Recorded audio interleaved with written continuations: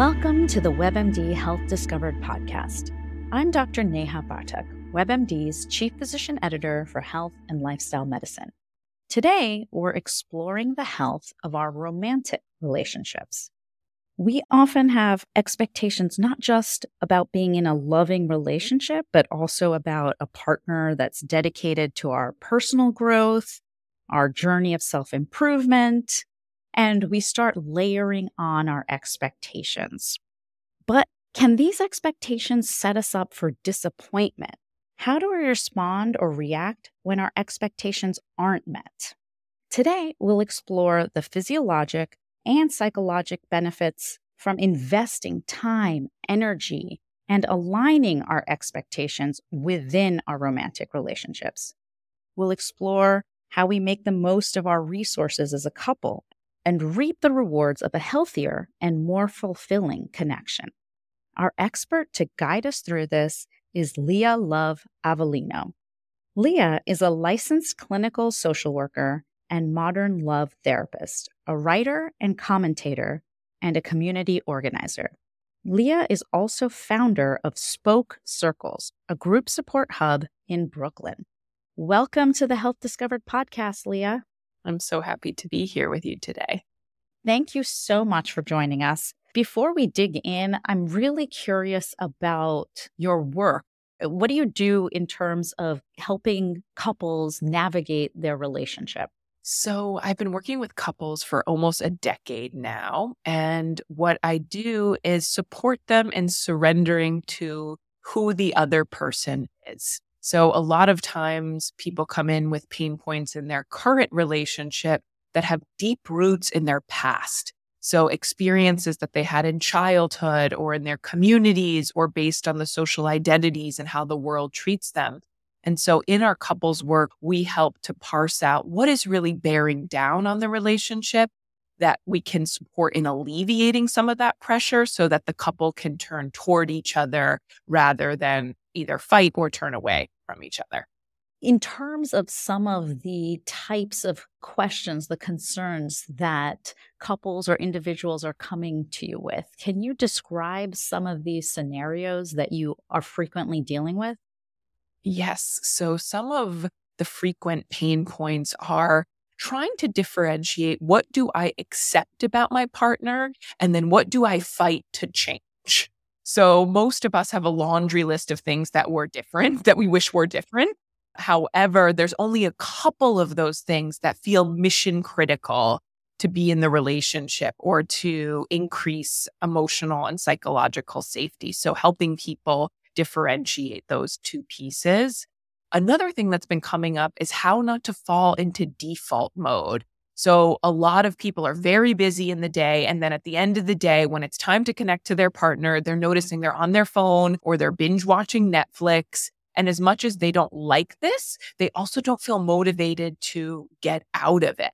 And then this other question of how much should I get from my partner? People are very confused about what should my primary romantic relationship give me versus what should my friendships, my community, things from outside of the world give me. And there's a lot of confusion around compatibility.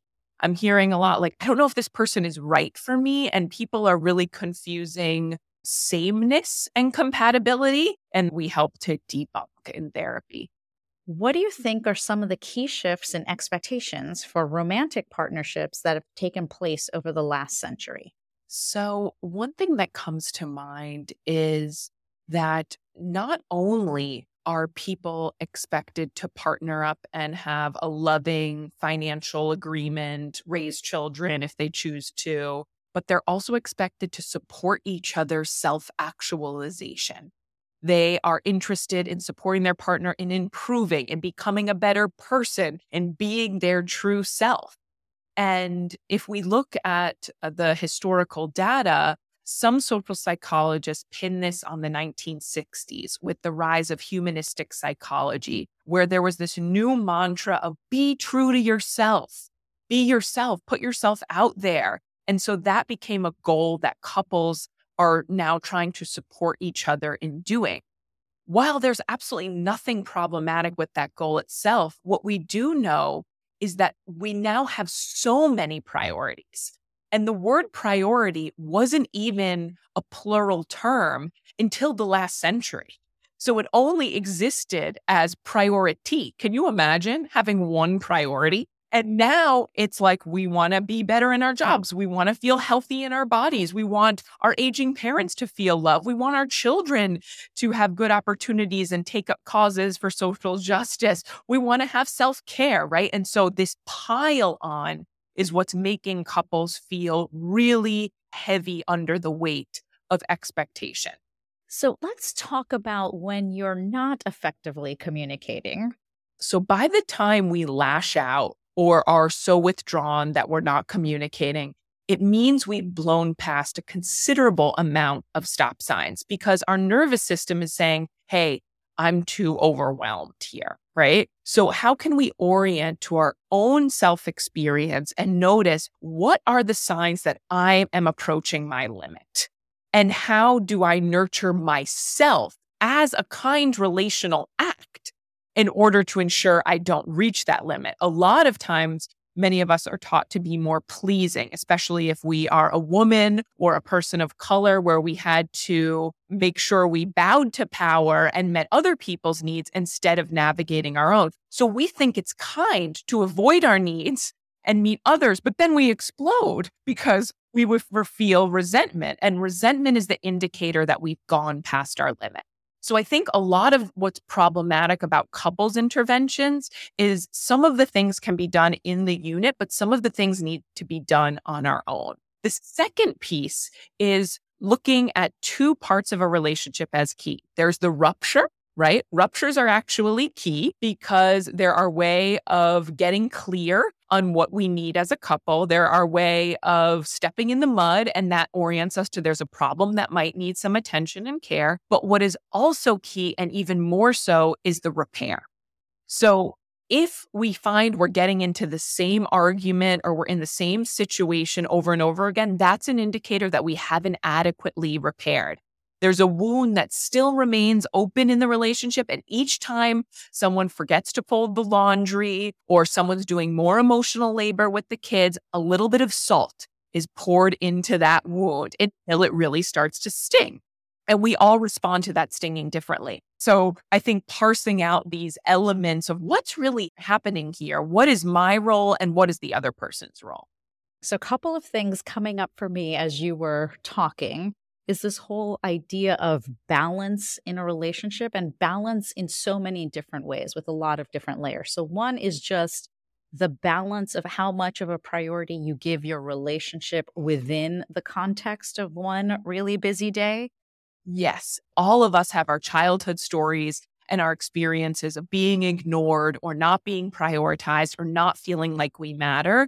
And we think that other people have a similar upbringing or stance or position. But the truth is we don't see things as they are. We see things as we are, as Anais Nin reminds us. So opening up that communication vein can allow couples to feel close, not because they're working harder to get in proximity, but because they're expressing their truth, which is a move towards closeness. Being authentic is a move towards closeness, even if that authenticity is saying, I can't be close to you right now. You know, I always think about how in every dyadic relationship, every two-person relationship, there's three sets of needs. There's your needs, there's your husband's needs, and then there's the relationship's needs.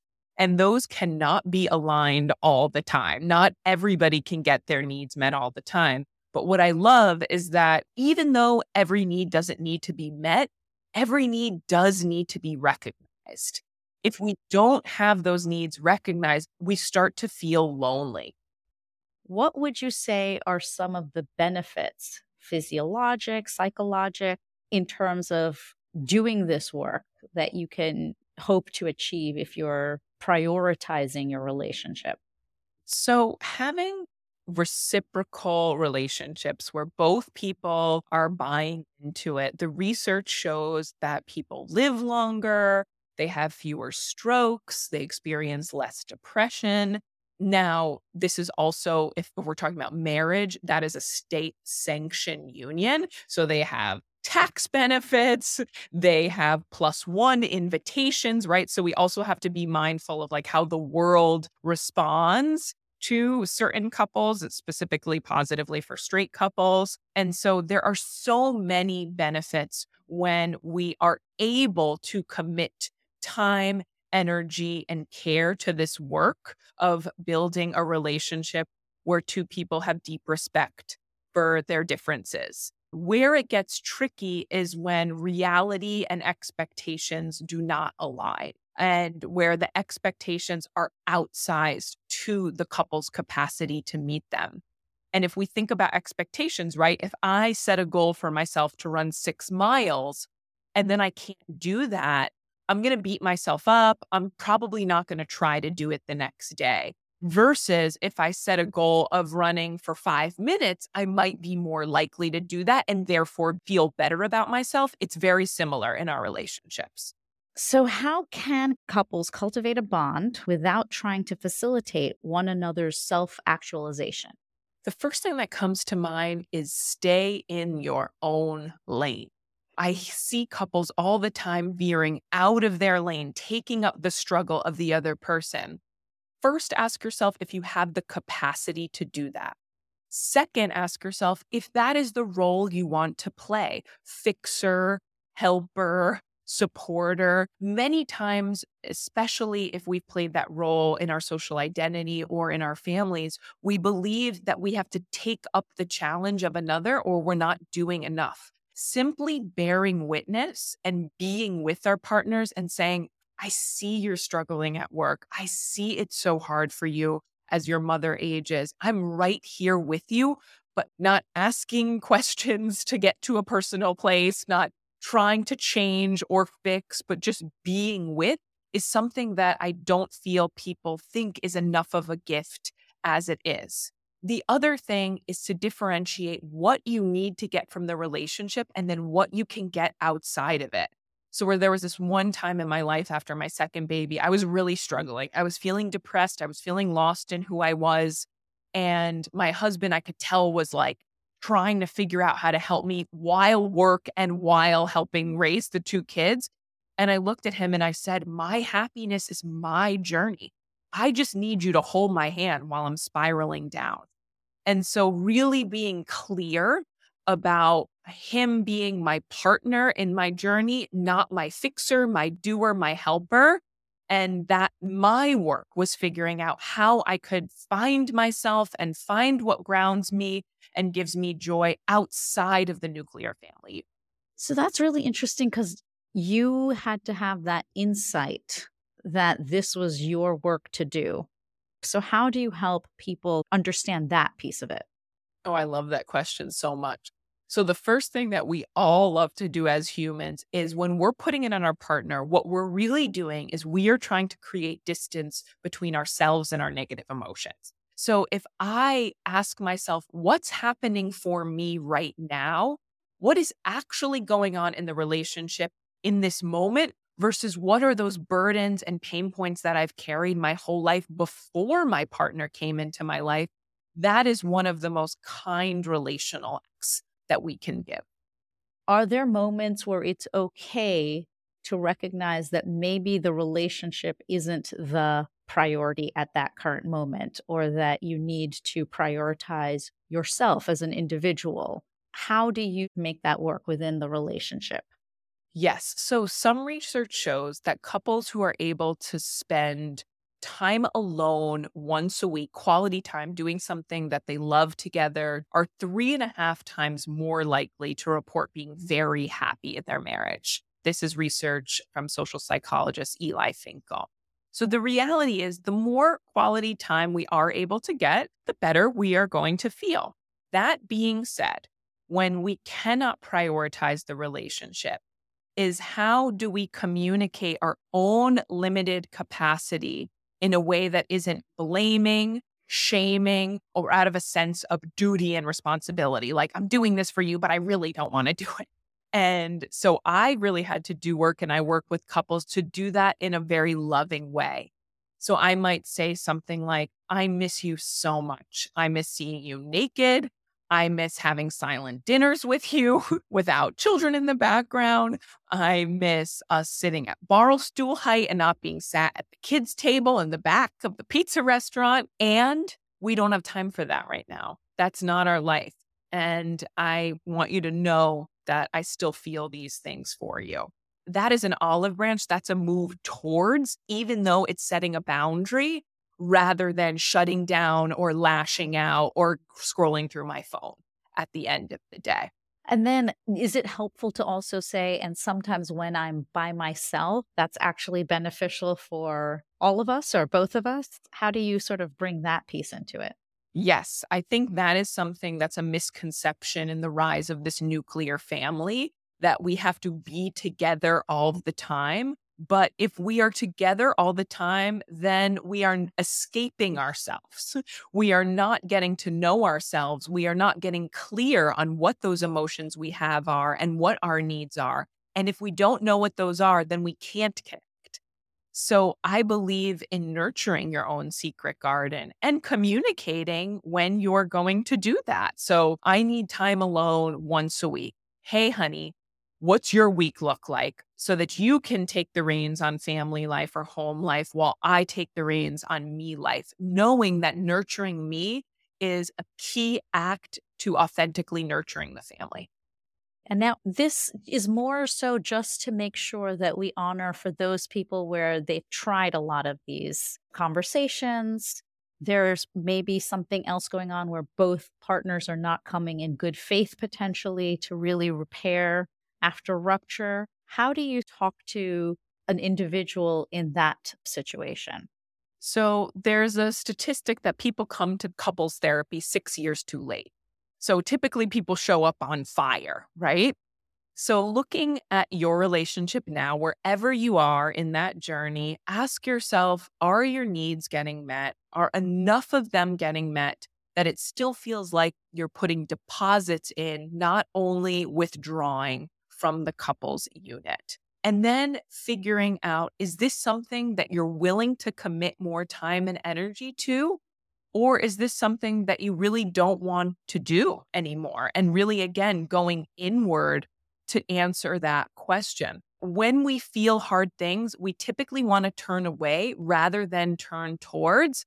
And if you feel like there's more juice there, if you feel like there's something more you have to give in your own vulnerability journey to take down your sword, to take down your shield, I want to invite you to contemplate that really seriously.